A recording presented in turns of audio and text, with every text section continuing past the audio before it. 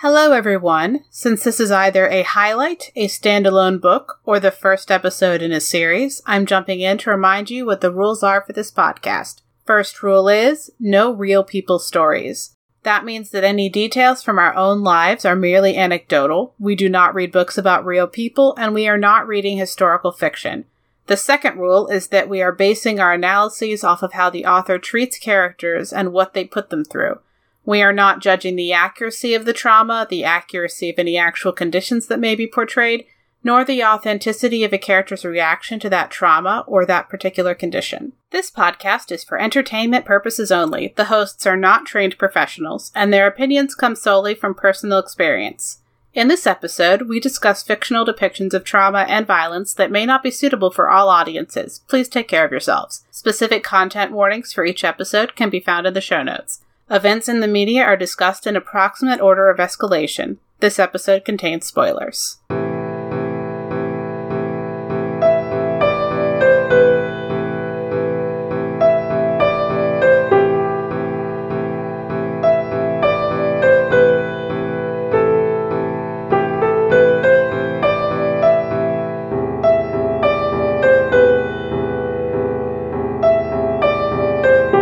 Today we are talking about The Midnight Bargain by C.L. Polk, a story about personal autonomy and being held responsible for dismantling the systems that benefit you by oppressing others. Hi, I'm Nicole. And I'm Robin. And today on Books That Burn, we are discussing The Midnight Bargain by C.L. Polk. Let's get into our factions. We have Beatrice Claiborne, Harriet Claiborne, father and mother. I'm sure they have first names. We could not find them when going through this. They might have them. Isbita Levon, Ianthe Levon, Nadi, Clara, Bard Powles, and Danton Maisonette. All right, so we're going to talk about The Circle. The seamstresses are two of them that we know of. So as a group, in case they didn't stick in your head as The Circle, they did not for me. They did for Nicole. This is the presumably network of lower class sorceresses, probably lower and middle class, who get each other out and get up to things that we don't see because this book is focusing on the upper class.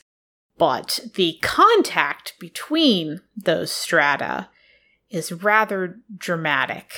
You wanted to talk about that a little bit, Nicole. Yeah, that's one way of putting it. So, this group of women are not all seamstresses, although that is one of the professions that they use. They are a group of women who have they're a group of lower class, specifically women, who have professions that, much like beer brewing and seamstress work, in European history, allow you to kind of get out of the obligations of marriage in this world. Kind of functions in a very similar way.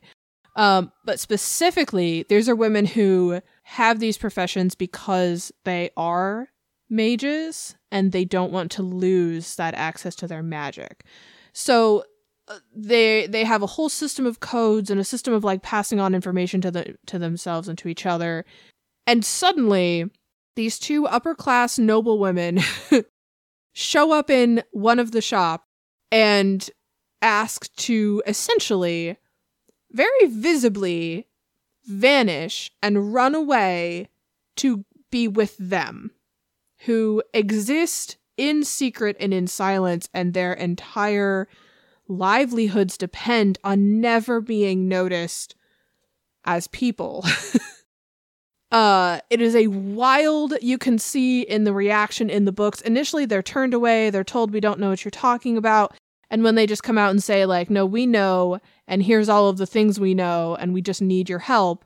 And I think it was Ysbeta actually threatens to, like, well, you know, if you don't help us, then we'll tell other people. Like, I think it was her. It was one of the two of them, and the other one kind of goes, no, we shouldn't do that. Don't say that.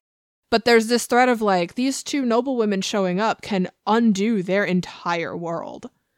And they just, you know, and then there's the thought of, like, well, if these two noble women could find us, who else?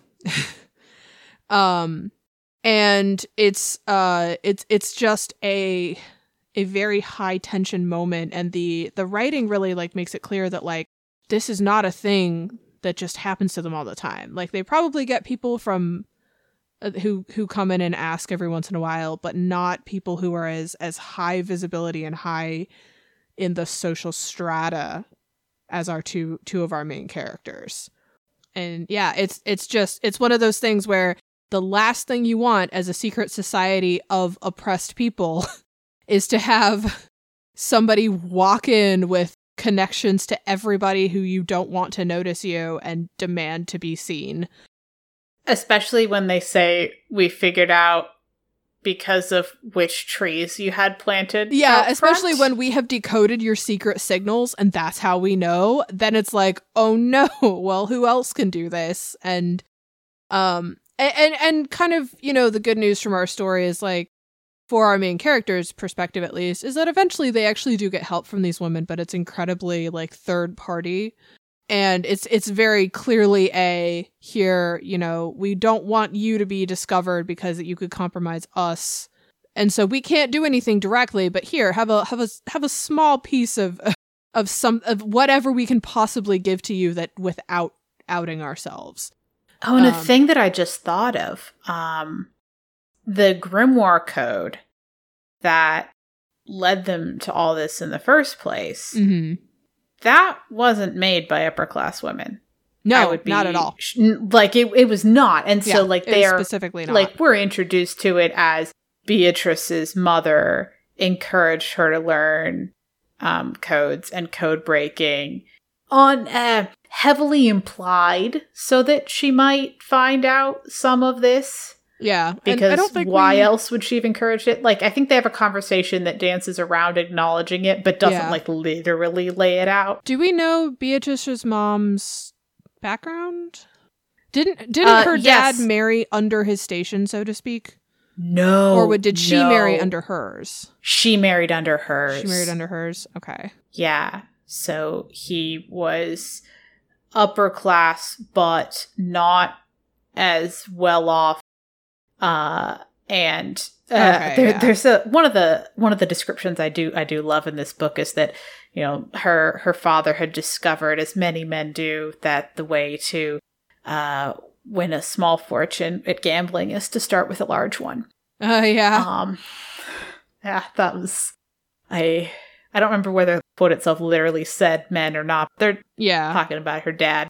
But yeah, it's a good way to have a small fortune after gambling. And that, as it particularly pertains to, her father, he keeps having ideas for ventures, but he is not good at whatever they are, or he is impulsive, or, you know, he basically was in this world's version of the tulip bubble. Yeah. Like, literally, that's what it is. It's orchids in the book, but that's what it is. Yeah. And anyway, probably talk about him a little bit more when we get to talking about Beatrice specifically. But yeah, like, her mother was very upper class and it is unlikely that an upper class woman would have been part of printmaking to be involved in, like, making all these different grimoires with all, like, you know, the same 3 letters at the start of all these pseudonyms.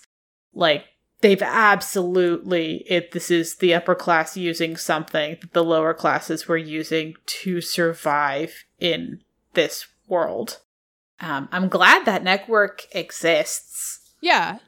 Well, and it's such a good, it is such good. The thing I like about this is that the world building of it makes it clear that our 2 main protagonists are not the first ones with this idea. Mm-hmm. They're just without a network themselves. But it's not that they come in and, you know, are saving the system or breaking society or something. Like, no. And there's a lot of books that you can walk away with that impression, and this is not one of them. And quite honestly, it makes it feel more tangible as a concept. And I really appreciate that. And even like the method they come up with at the end as the solution requires both people to be sorcerers, which is a thing that is much more likely to be a workable solution for the upper class. Yes. And also, you know, when sorcery appears in these books to be inherited, that I'm thinking about how in the long run that's going to have some interesting consequences. But it's not. But they were, you know, it was sorcerers marrying sorcerers anyway, but just, you know, for bad reasons. Yeah. Maybe now it can be a little bit of a good one. Hopefully. Fingers crossed. Yeah. I really like the way it implies all these class concerns and this complexity without making the book be about that. If you liked this style and atmosphere and would like to read this but about classism instead of about sexism, then you should read this author's trilogy, which is a different world with similar flavors, a similar vibe, which is the oh my goodness, why did this drop out of my head? The first book is called Witchmark. It is the Kingston Cycle. That's what it is. Yeah. So, well, the first book is called Witchmark, and it's the same author, C.L. Polk. As books, I like that trilogy slightly better than I like this standalone, but I feel like most of that is I like series better than I like standalones. But yeah, anyway, if you want more class commentary, if you wanted this book to have more class commentary, read the Kingston Cycle. Because this author did that, they just did it in another spot. Anyway, that digression over. Anything else before we move on from the circle? Nah, we mostly get, oh no, what are you doing here?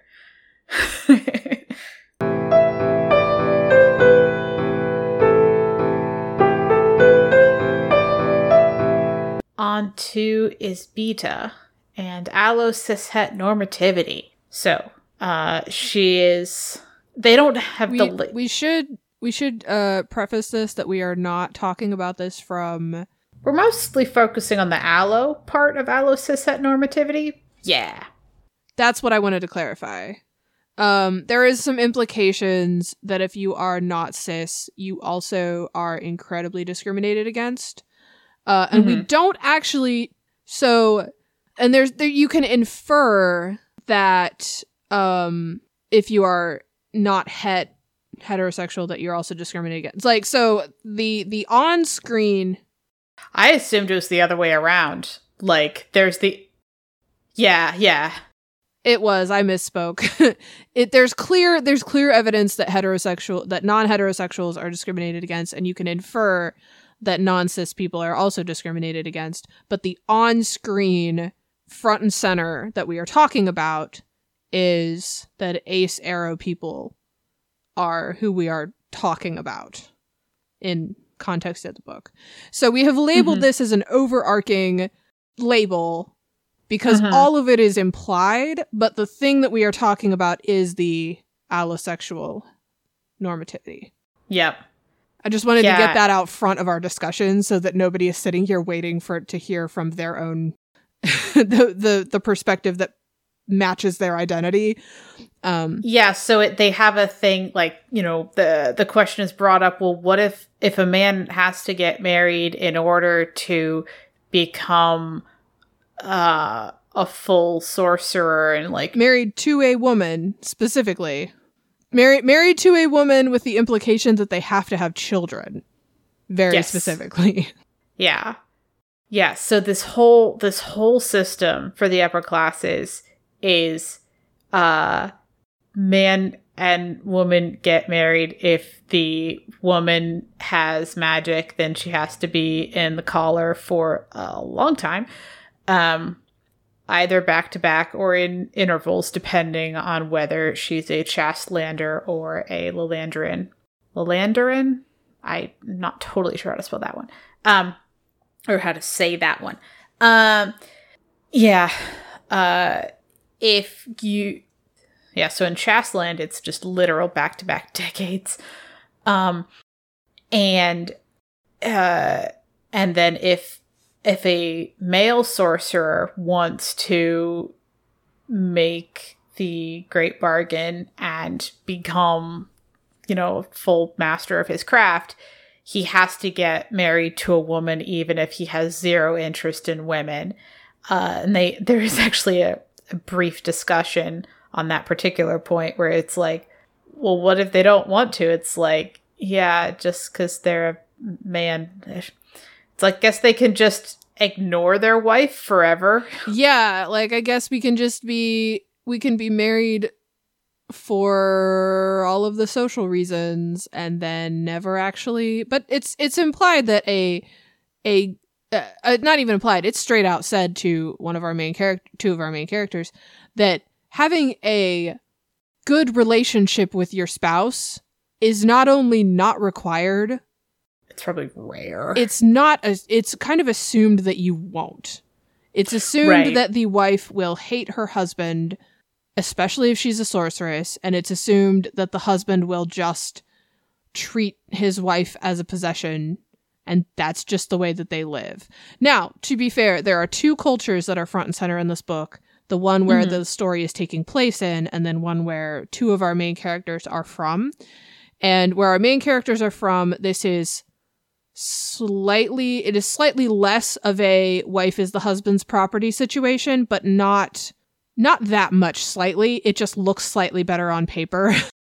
And then they explore a little bit of how it's like actually not a good thing. Essentially, the only difference there is that an unmarried woman can kind of have her own, or women can have their own property in that culture, but that doesn't affect like daily life at all. Daily life, she's still just subject to her husband's decisions. Yeah. So in a culture where it's like, well, your whole entire goal is to have an heir and to be married, and you can't achieve like the conclusion of your social upbringing until you've achieved that marriage at the very least. There's no room for Ace or Arrow characters. There's no room for non-cis people essentially existing. There's no room for non-het characters to be. Yeah. And we should be clear, we're talking about this because we have an Ace Arrow character, and society has told them, you can't do this, you can't be this way. You have to pretend that you actually do want marriage and children with a person. Yep. Or at least it's going to happen whether or not you want it. It's going to happen whether you want it or not. Yeah. Yeah, and there's a thing with property where, because even though she is from Lanandris, even though she's from there, if she gets married with a Chastland marriage contract, then she will lose the property that is in her name from her home country. Yeah. Because of where her marriage happens, it will get, it'll be absorbed, and it'll go under Chastland rules of inheritance, which do not consider women at all. Yeah. And when we say that there would be no room for trans people in the world of this book, and there is pretty much stated that there's no room for Ace and Arrow people, and they'd be more concerned about the Ace than the Arrow. Yeah. Of that. The book and the author clearly view that as a problem. Like, that is one of the central conflicts, and it is so well handled. And one of the things that I love about this book, which is part of why I wanted us to talk about this specifically, is that we have an Aloe main character, who we'll talk about a little more in the next section, and an Arrow Ace secondary character who are working together for the goals of making things be not like this. Yeah. Mutual benefit, essentially. Mm-hmm. Yep. And there are several points where the Aloe character, she could be happy with either magic or marriage, potentially. There's complicating factors in the book, but like at its core, she actually does have a choice. Does she want magic or marriage? But for the Aro Ace character, no, she doesn't want marriage. She doesn't want to ever be pregnant. She's not okay with that. And she just wants to be on her ship and sail around the world and learn stuff and study things and travel. And she doesn't want to do that with a husband at home, and sometimes she's pregnant. No. She just wants what she wants, and she doesn't want marriage at all. And there's a bit where Bard, who she's known for a long time because he's I think like her brother's best friend. Yeah. Or very close. At the very least, socially close,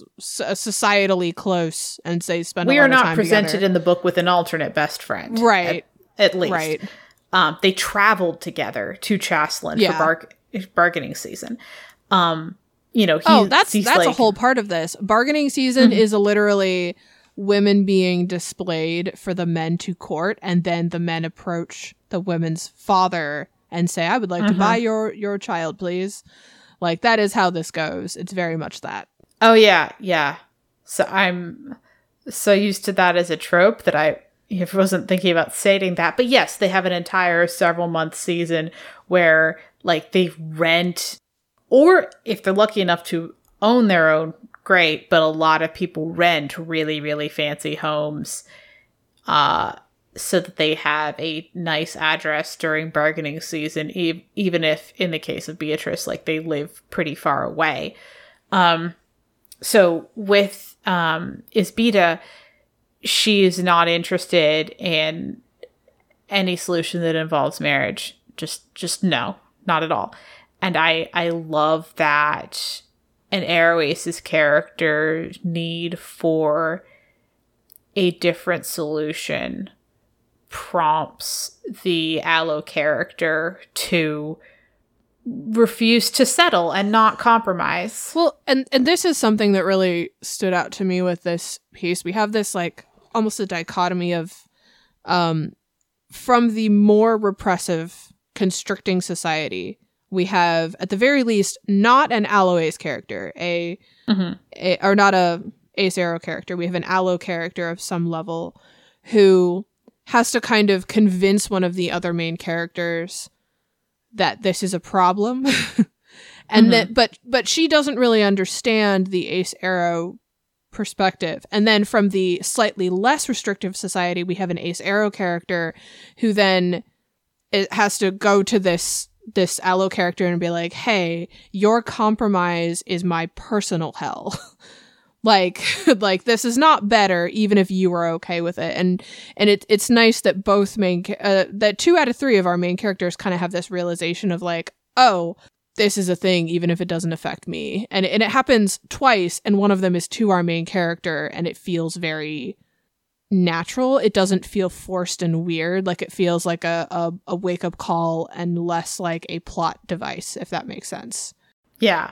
Especially if marriage happens in the way that her mother is trying to arrange for it to happen, she would lose the benefits of having been from Lynandris.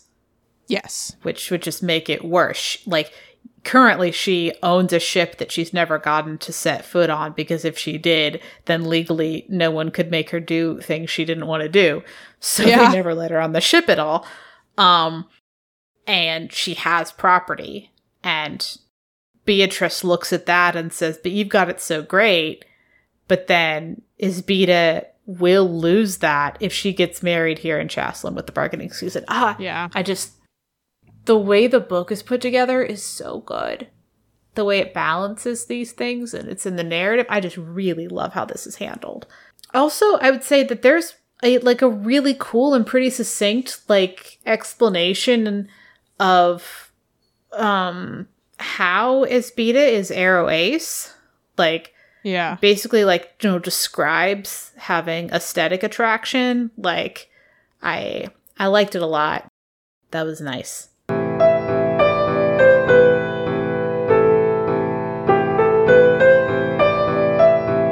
Okay, time to talk about misogyny. So, Oh, again? No, I'm just kidding. We've accidentally worked that topic into all of our other topics. I mean, it is like, yeah, it's there. Kind of the focus of the book. Like, it would be hard to completely avoid mentioning it. Okay, so just gonna upfront say that it would be extremely appropriate, and I feel like it's on purpose if you read this book and you're like, so the collar has, in a bunch of ways, is like a magical form of birth control in terms of the negative effects on the people who have the collar. Like the way that, like, some people have good experiences with hormonal birth control. Yeah. And some people have very bad experiences and feel like they've lost the ability to have any emotions. The 3 months I was on Depo were horrible, and I didn't realize until I got something else and felt like a person again. It was horrendous, and just reading this book, I was like, oh no, being collared is like when I was on Depo. It just sounded exactly like that. Yeah. If you've never had that, what's in the book, which overlaps, at least for me personally, with that, it had so the collars make colors dimmer. They, like, it messes with their senses, or they're not as, like, or at least they can't, like, I don't know if they literally aren't sensing as much or don't feel the positives from what they are sensing. It's some combination of that with the collars. And it also makes them not able to, like, express things or totally feel stuff. With the book, it was like she knew what she wanted to do or what she wanted to say, and it was like it was there, and she just couldn't get across the gap between wanting to have this reaction and actually externalizing it at all. That's kind of how that read to me. Yeah. In the book, for the bit where she's in the collar. And the reason that they have the collars are to stop a spirit from getting in and entering an unborn baby during gestation, instead of the baby becoming ensouled. So basically, it's a fetus. In the world of this book, it doesn't have a soul yet. And then, instead of ever getting a soul, a spirit takes up residence instead. Yeah. There's enough evidence in the book that, like, the spirit born are, like, actually a thing. This is a real problem. They're not lying about it being a problem. No. But there is a lot of an issue with all of this. Yeah, like, we have one culture who's like, well, guess you're going to be in that collar for literal decades, and it is unclear whether you ever get to exit or whether exiting is dependent on class and the whims of your husband. Well, it's definitely dependent on the whims of your husband. Like, we don't have a good... I at least didn't come away from the book with a good sense of whether Beatrice's mother would ever exit the collar. Like, I kind of assumed post-menopause she'd... Yeah, and I did not have that impression that Robin did. Yeah. But that's kind of a nice thing about this book. There's a couple of world building things where, like, it's kind of a little bit nebulous, or it's very heavily implied that it is different for commoners or the nobility. Mm-hmm. And, there's that, like, well, maybe, but the main character has no hope of this.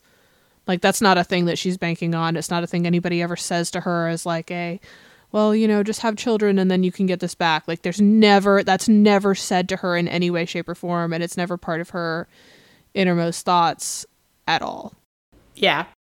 And also with the disparity between, so in the book, as we mentioned, with this book not having much room for trans or non-binary people, it's speaking completely in terms of men and women, but with real world people with uteruses being the ones who are on birth control, and people who don't, who end up equally contributing to people becoming pregnant, generally speaking, even if they want to be on birth control, it is difficult or expensive, and there's a social stigma. Like disparities and side effects, like a whole bunch of stuff. We're not here to comment on all the real world, whatever. But the book has like its own kind of version of that sort of massive disparity where like the exact same thing is happening and it is treated as acceptable and necessary in one case, and for women, and unacceptable or even a punishment for men, where being put in the same collars that they make all of their wives and daughters and mothers be in, being in that collar for a year is used as an extreme punishment for male sorcerers. It severs them from their bound spirit, and it's treated as like stripping of them of their degree in sorcery. And there's this really good line. Anyway, there's this really good line where when Beatrice learns that the thing she's expected to be in for literal decades, a man being in it for a year, is a punishment within the chapter houses. She says that she could spend a very long time if she started thinking about it, she could spend a very long time being angry just about this thing, where this seeming inevitability for her in her future, whether or not she even wants to be with anybody, that this same thing is a punishment for the men, and that they don't seem to see that disconnect, is pretty awful. Yeah, there's a pretty good conversation that she has with Ianthe, our main character, and she points this out to him and is basically like, hey, that's pretty terrible. And he is initially a little bit like, what are you talking about? Of course it has to be this way. And then there's a good moment because he goes away, thinks about it, and comes back with, I'm sorry that I didn't make this connection on my own. Mm-hmm. Like, it's not just thank you for pointing out this me, or I'm sorry society treated you this way, or any, I mean, it is also that, but he says like, I'm sorry that I never realized. I didn't bother to think about it that much. Yeah. Which is not always a thing that even if it happens in fiction, it's not always displayed on screen, so to speak. Mm-hmm. And, seeing that person come back and go, oh, you shouldn't have had to point this out to me because I had all of the pieces.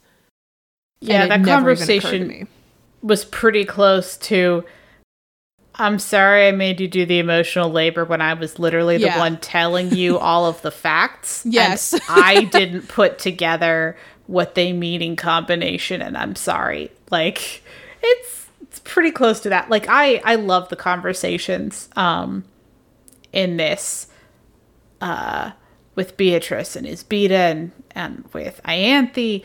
Like, there's just like a lot of really, really good, like, talking about things and having there be room for them to be wrong or disagree about things, and then work through it in a way that is the person who was actually wrong saying, hey, I'm sorry, I was wrong, I messed up. Like, there's this moment in the book where there's a painting that they see of the moments like right after a marriage, and it has like the groom like super like happy, you know, like this is, you know, now like implicit in this is like now he can be a full sorcerer, like, you know, he needed this to advance his career. And it has the bride with this just devastated expression and her hand on her neck with the collar that she's now going to be in for decades. And so like Ianthe and Beatrice have been having all of these great conversations, or they've had some of them so far and they're going to have more. Isbita has not been having these conversations with her brother. She just hasn't. And she makes they leave him there, and Isbita's like, no, we're just leave. He'll find his own way home, because if he asks me what's wrong, I'm going to throw him out of the carriage. Yeah.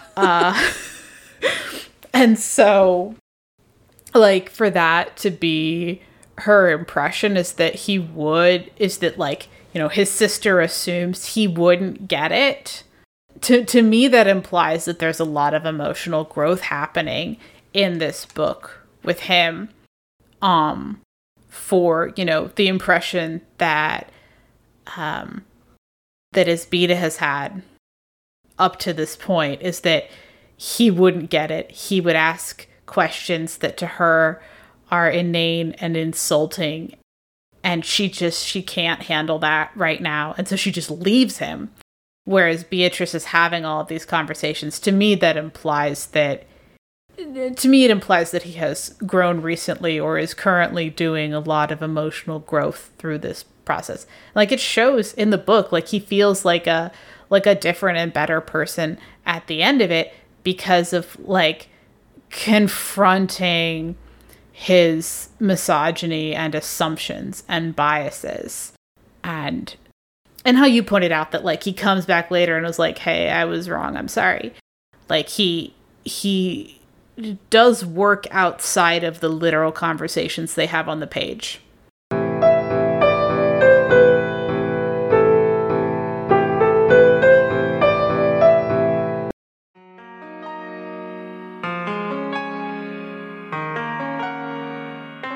Nostalgia is one of the strongest forces in the human psyche and is responsible for the continued existence of some of our favorite fandoms.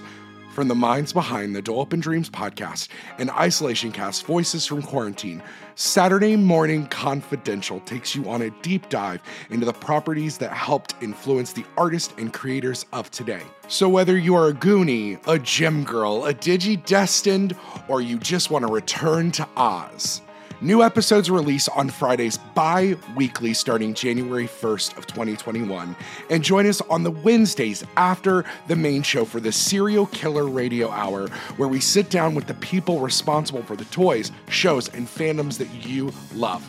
Now you can find Saturday Morning Confidential at certainpov.com/SMCpod or on your favorite podcast platforms.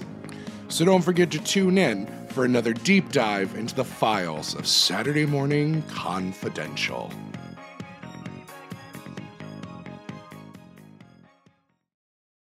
On to the wrap-up and ratings. For gratuity rating for loss of security. Backstory, off-screen, mild, moderate, severe. Not off-screen. Moderate? Either mild or moderate. I think if we had it from the perspective of the people that we are talking about, it would be up higher in the ranking, but I think it's either mild or moderate in the depiction we're shown. I do think it's mild, because the reason I think it's mild is because it's fridge horror moderate. Yeah, and mild as depicted. Yeah, it's a mild depiction, I think, because they had to have explained, like, no, if you do this, it will be bad for us. We're not watching the bad happen. Right. So I do think mild, but something that had been written from this group's perspective would be much more worse. Much more severe, yeah. Well, maybe not severe, but more more severe. Yeah. For allocishet normativity, there's I think a lot. Moderate. Yeah, I moderate. think again, if we had the perspective of a different character, it might kick it up more. But we're kind of given that buffer a little bit. Yeah. Yeah, we have someone saying, I don't want these things for these reasons, but they're not listing all of the awful implications that go along with those reasons. And we don't have their internal monologue of horror either. Right. For misogyny, I think severe, because here we have the character's perspective. I honestly still think it's moderate because. Oh, okay. So this is not a depiction of this where the bad thing comes. I think, okay, I'm arguing moderate because this character is not being subject to this thing yet. It is a thing that they are being told will happen to them, but insert spoilers here as to why it isn't happening yet. And I think there are a couple of scenes that are pretty severe, but I think it is. I think overall the general tone is almost even mild because they kind of tend to reject the thing that is happening consistently with very little actual repercussions in the moment. They're kind of protected by some other factors for part of the story. And so I think it kind of blends to a more moderate reading. Like there's what would have been a graphic and horrifying event that they are told about but do not witness. There's some things like that. There's a couple of things like that. But I think in general, I think if the societal plans had been the plot, I think it would end up being severe. But I think instead it is a more moderate read because we really have only this one moment that is quickly rectified. Yeah. And this character has, again, a lot of, associative things helping them to not have to face these things, not have to actually have them come to fruition. And I think it would have been a much more severe story if that had not been true. Yes. Okay. Nope. I can agree with moderate for that. Now, I should clarify, since we called it misogyny, as to whether there is literally misogyny. I think the literal misogyny in the book is severe. Yeah, but I think our topic, I think our topic that we talked about is not quite at that level. Yes, the specific things we talked about, but misogyny is the focus of this book, so much so that we talked about misogyny in all 3 sections, and then only one of them got the label. So, if you don't want a book where that is the focus, then read something else. But if you're up for that, I love this one. It's so good. Okay. For integral, interchangeable, or irrelevant, the loss of security. I think it's interchangeable. Yeah. I'm glad it's there had to be something. Yeah. But there were a lot of other things. I'm glad it was this thing. Which I talk about in our segment, but I agree. Definitely interchangeable. It makes the world be more than upper class people and their servants. Yes. Which is very important for it feeling like a real world. But there could be other ways to get that flavor in, or to get like the literal plot thing that is accomplished here. Yeah. For allo-cishet normativity, I think this is integral. I think the interplay between... I'm just going to go ahead and say that I think both allo-cishet normativity and misogyny are both integral. I think their interplay with each other is the plot. Yes. You can't really pull one of these without it even quite changing the other one and how it is portrayed. Both in terms of those literal words and in terms of what we talked about under the topics. Yeah, exactly. Yeah. Gratuity, not gratuity, our care. Loss of security, I think, had a lot of care. I think that was just enough. That was enough care. Or yes, I mean, that was yes care. I think, yes. our words start being weird and clunky when you use them in a sentence. Yeah. Alice's heteronormativity, I think, was enough. I want to say that this might be your mileage may vary, because if you have real life experiences or are from a culture that still does more like arranged and like legally required to access your culture's marriages, or even if your culture has a history of that and there's still some ramifications in the present day, even if it's not technically supposed to be still happening, I think this will hit a little bit harder. But it being terrible doesn't necessarily have anything to do with... I would like to argue that I don't think it's just a yes, but I think that the way... without spoilers, I think the way that the conclusion of the book is handled, and also the character growth and development by one of our main characters, kicks this to enough for me.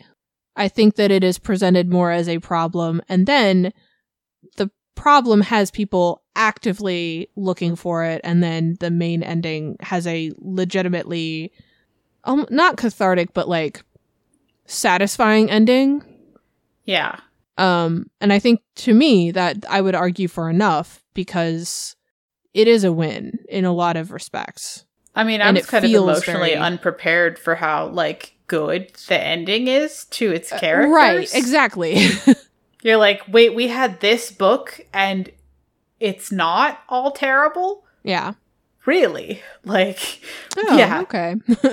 Even the second time I was reading it for this podcast, I still was like a little bit like, oh, wow. I mean, part of that is because I originally read this as an advanced copy, so I didn't know if that was going to stay being true in the published final.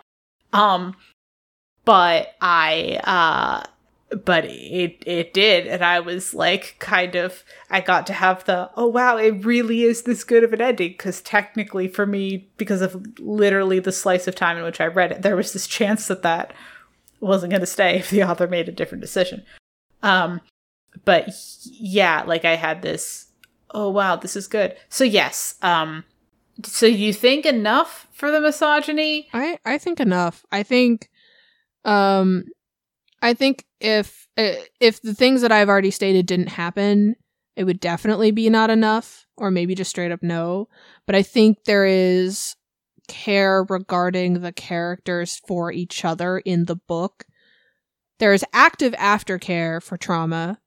There is validation of the fact that the trauma needs to be dealt with. There's the potential for systemic change. There's a lot of things happening here, and I don't want to go too more in specifics for fear of spoiling, but there's a lot of things here that are very active in the book in context care, and aftercare for events that happen. And I think for me, I would argue enough based off of that. Okay. Yeah, no, that fits. I do understand the initial fear of like, oh no, this is going to be bad, and then that making it feel more like not enough because you're waiting for it to get worse. Yeah. But my argument is it didn't get worse. My argument is it didn't get worse, so like, you know, it's fine. It ended up much better. Yeah. All right. Point of view. So for loss of security... Okay, so the entire book, it's Beatrice. Yeah, we have a one-person point of view for this book. Yeah, and since loss of security and the particular angle we took on Allow's cisheteronormativity were focused on characters who are not her, we have not the person affected. But for misogyny, we have one of the people affected.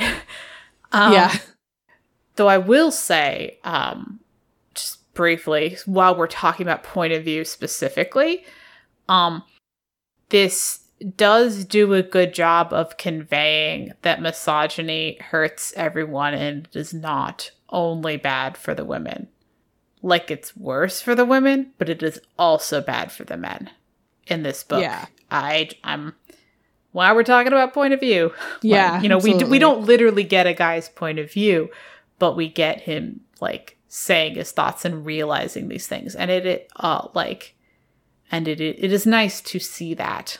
It keeps it from being an us versus them situation, which I appreciated. Oh yeah, absolutely. The back and forth here is very good and very clear and easy to read. Okay, aspiring writer tip. Honestly, I don't remember, we might have had this before, but even just aftercare doesn't mess up your plot if trauma is your plot. Like, it's okay to show that on screen. And I realize, like, for depending on the genre you're writing in and depending on the length that your book is and any other possible constrictions you have, this might not always be doable depending on your story. But this book is a very good example of again, a book that shows the trauma and the aftermath.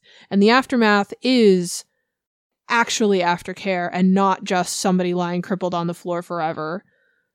Like, either emotionally or physically, literally, or like it actually shows like the way that you can actually have a positive outcome. And not even necessarily because the problem is fixed, but like because a character isn't all alone suffering. Yeah. Like, they're trying to fix the problem. Yeah. But it's not like it is fixed when the book ends. And aftercare doesn't always have to come from other people that are suffering in the same way you do. Mm-hmm. We have 3 main characters that kind of all have different things that are going on. And they're all kind of aftercare for each other in different ways. Cool. All right. So favorite non-traumatic thing about the book. Isbita uses he for her ship. No. Like, it's a tiny thing, but yeah, it's just not what we're used to. Yeah, and I mean, we don't necessarily know if in this world ships are he instead of she, or if this is Isbita being like, I am a woman who is a captain. Ships are generally like whatever. I don't know whatever the background rationale was, but I did enjoy that little piece of world building because it's very subtle, but it was nice. I think for mine, I really like, so I think I really enjoy, I don't think this is a spoiler. I'm not going to get very specific. I really enjoy the communication method for people who want to be mages and are not men and don't want to marry. I really enjoy the way that they communicate, and I actually really enjoy how not very secure it is. That's very funny to me. And it's it's just, it's very entertaining, and there's another book that we are reading at some point, it's on the list later, that has almost a similar concept, right down to having alternate communication methods. And I think that this book did a better, funnier job of portraying it. Not necessarily that it was as complicated or whatever, but as far as like getting across to the audience what was happening, I think this book did a better job, and in a very funny way. Yeah. And I appreciated it. It's one of those things that I like about the other book too, and so having it prop up again in another book just makes me happy, especially when they do a good job. Yeah. All right. So that's it for the Midnight Bargain. And again, if you liked this book or the world building in here and you would like the classism version of a similar setting, here's the misogyny version. If classism is more your flavor. Yeah, if classism instead of sexism is more your flavor, check out The Kingston Cycle, also by this author, C.L. Polk. The first book is Witchmark. So I've loved everything I've read by them so far, which is this and The Kingston Cycle, and it's great. So, and we will catch you in a fortnight.